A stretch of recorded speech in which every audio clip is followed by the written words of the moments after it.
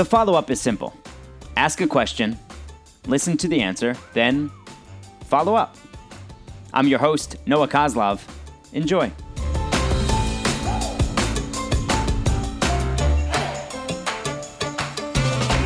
The follow-up today is with a lifelong friend, my buddy John, who has been an attorney for the past 11 years. And I don't know everything about John's day-to-day work life, but I'm oftentimes fascinated by what we learn in school and how we can apply it to how we actually do our professions. So, John, I'll ask you, what do you wish that you learned in law school that you learned pretty quickly in the workforce? I'm going to cheat, and I'm going to say there's actually probably a few things. Yeah, that's fine. Law school is great in terms of teaching you the foundations and, sort of the core competencies of what you'll need sort of when you graduate and enter the profession. But there's obviously just the practicalities of it all that aren't taught in the classroom. Different than, I'd say, medicine, right, where you kind of go through residency, and it's other professions where you may have sort of an apprenticeship. The law doesn't really afford for that. And I guess some of the things I learned, whether early on or perhaps after a little bit of time, the first would be kind of just the importance of being well-rounded, frankly. And I say that because, you know a lot of lawyers, Kaz, and we tend to be pretty type A on the whole. And what that means is you can have kind of tunnel vision and become so singularly focused on, getting the good grades or getting the quote unquote good jobs, right? And sort of lose sight of that bigger picture.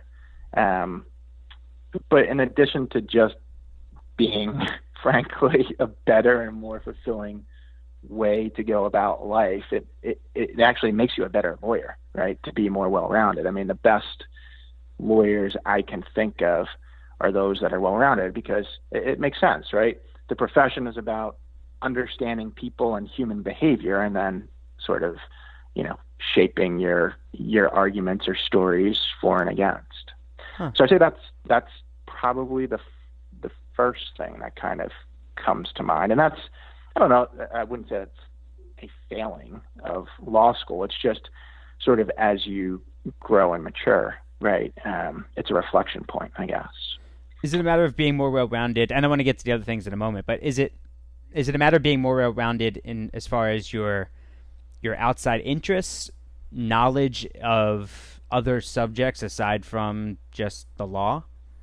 Yes, exactly. Because the law itself, I mean, obviously, there's a reason you go to school for 3 years, some would argue, so that law schools can make more money. But, there are intricacies to it that, you're seeking to equip yourself with. But yeah, what I have in mind is sort of those other life experiences, right? Because it's not rocket science at the end of the day. This isn't, brain surgery.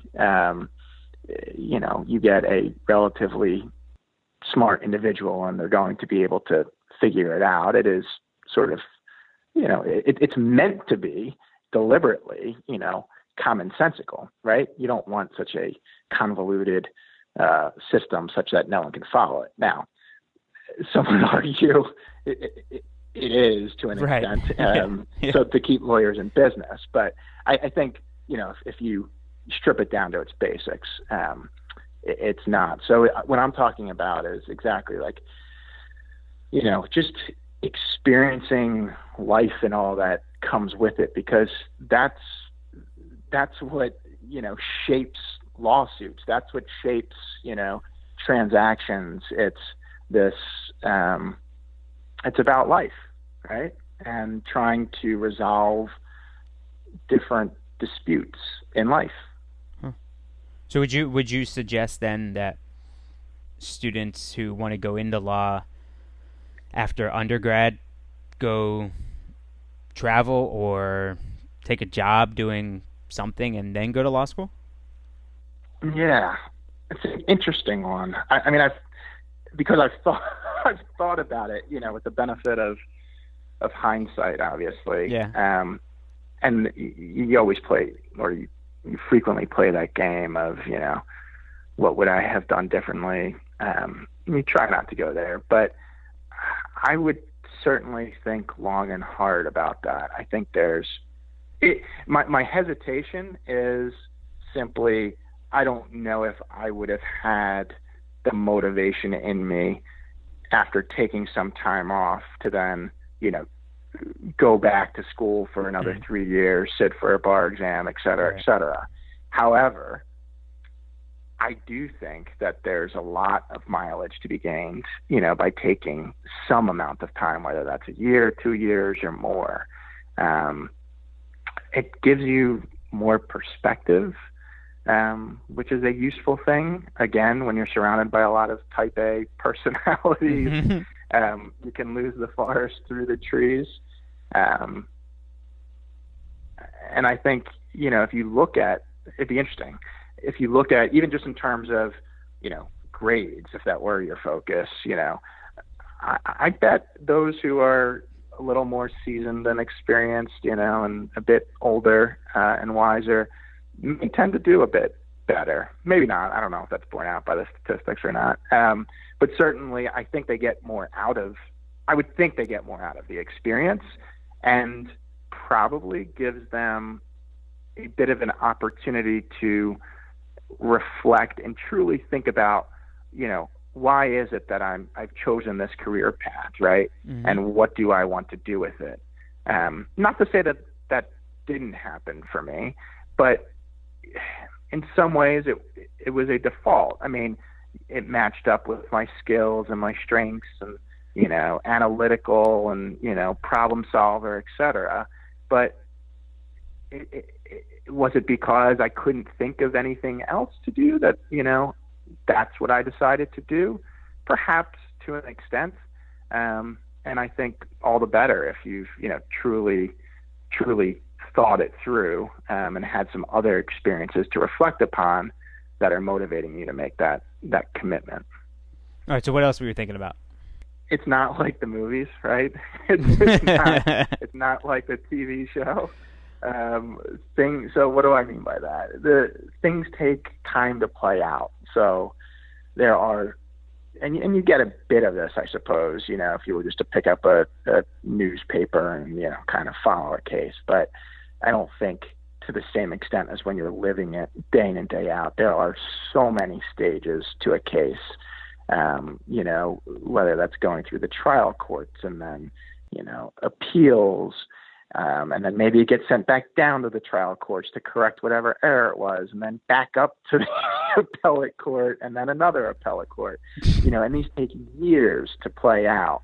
And 95% plus of cases, settle out of court. So you don't have that immediate gratification, that you might otherwise imagine, just kind of,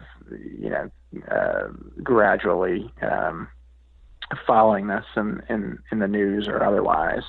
And certainly don't expect to have, your My Cousin Vinny moment in court. So I guess, the lesson there is just be patient. You're not going to change the world in one day, right? It's sort of the steps along the way. And with that in mind, because it can be like any profession, but it certainly with respect to the law, it can be a grind. There's no doubt about that, day in and day out. And you need to really enjoy what you do, right? And enjoy those you surround yourselves with, which I think again ties into kind of my earlier reflection, just for sure, having that perspective. Have you ever told this to students? Have you gone back and have you spoken to law students or undergrad students who want to get into law? A few, yeah, a few. And it's funny. It doesn't it doesn't get a whole lot of traction, unsurprisingly, I guess, because I was probably of a similar mindset myself, which is, yeah, that's great, yeah, but this is what I want to do. I know this is what I want to do. Yeah. And I mean, I think that's kind of just an age thing more than anything, right? And not having the benefit of some years under your belt to kind of reflect. But I mean, there was someone I spoke to beginning of the summer, I think, who was graduating college and was looking for, so they wanted to work at a law firm, and said, what can you tell me about these, 3 law firms? And, I told them, I said, I think an equally important conversation, though, is, have you considered doing things, because they wanted to go to law school ultimately. I said, have you considered doing something other than working at a law firm, actually? And they said, yeah, but this is really what I want to do. And my thought process there was, again, get the benefit of other experiences. Law school will always be there, right? What's the difference if you start practically, next year or 3 years from now? Go have some fun. Go see life. Go experience things, Mm-hmm. And maybe in year 2 you decide you want to work at a law firm, because maybe that gives you some additional insight into, potentially what you could or would want to do with your career. But, Mm-hmm. When you're younger, next year feels like forever away, when in reality, there's no difference. And, you're going to be at a job for however many years of your life, likely. There's no difference between those, 1 and 2 years up front. Most significantly, do you think that you'd have more hair than you do now if you weren't a lawyer? I don't know, because, genetics probably play a part of it, but my dad's also a lawyer. Exactly. So I don't know. Yeah, I can't figure that one out now, I guess. Can't undo that one. No. And in your conversations at home with Rachel, I mean, Rachel's a lawyer also, so do you guys have do you guys have a lot of conversations in our household? Yeah, right. So do you have a lot of conversations about what you're doing at work and what she's doing at work, and try to help each other? Yeah, sort of at a surface level, but I suppose not as much as you might imagine. For one, there's obviously, sort of attorney-client privilege, and trying to respect those things. We'll talk, because we speak the same language in that regard, right? And it's helpful just to have someone to kind of bounce something off of at times, who's sort of, not fully invested in it the same way you or your colleagues, may be, or may bring a slightly different perspective. We'll, perhaps talk about just, things at a surface level. But we really don't get into the intricacies of it. Probably for the better of our marriage, because we are both quite opinionated, and probably think, the way we're suggesting of going about something is the right way, and wouldn't entirely understand why someone saw it otherwise. It's also just, we try and just live our lives. Work is so full and does consume so much of our time, that it's nice just to have a break from it, frankly. And I know the kids aren't old enough yet to watch it, but when do you think you'll show the kids A Few Good Men and say, this is what mom and dad do? I never really got in. I mean, A Few Good Men is one thing, but just straight lawyer movies or shows. I've never seen an episode of Law and Order. Have you not? Yeah. I've never seen an episode. I wasn't a Law and Order fan, but in law school, one of the sort of seminar type classes or something, had us watch I think, a few episodes or season or something, just to, critique and, point out what is done right from a procedural standpoint, what isn't, et cetera. But I haven't really watched it prior to then. I think that's because my dad, although he's a lawyer, he also never really, while he brought work home with him and that, it was full on and the like, he also was quite private about it, I guess.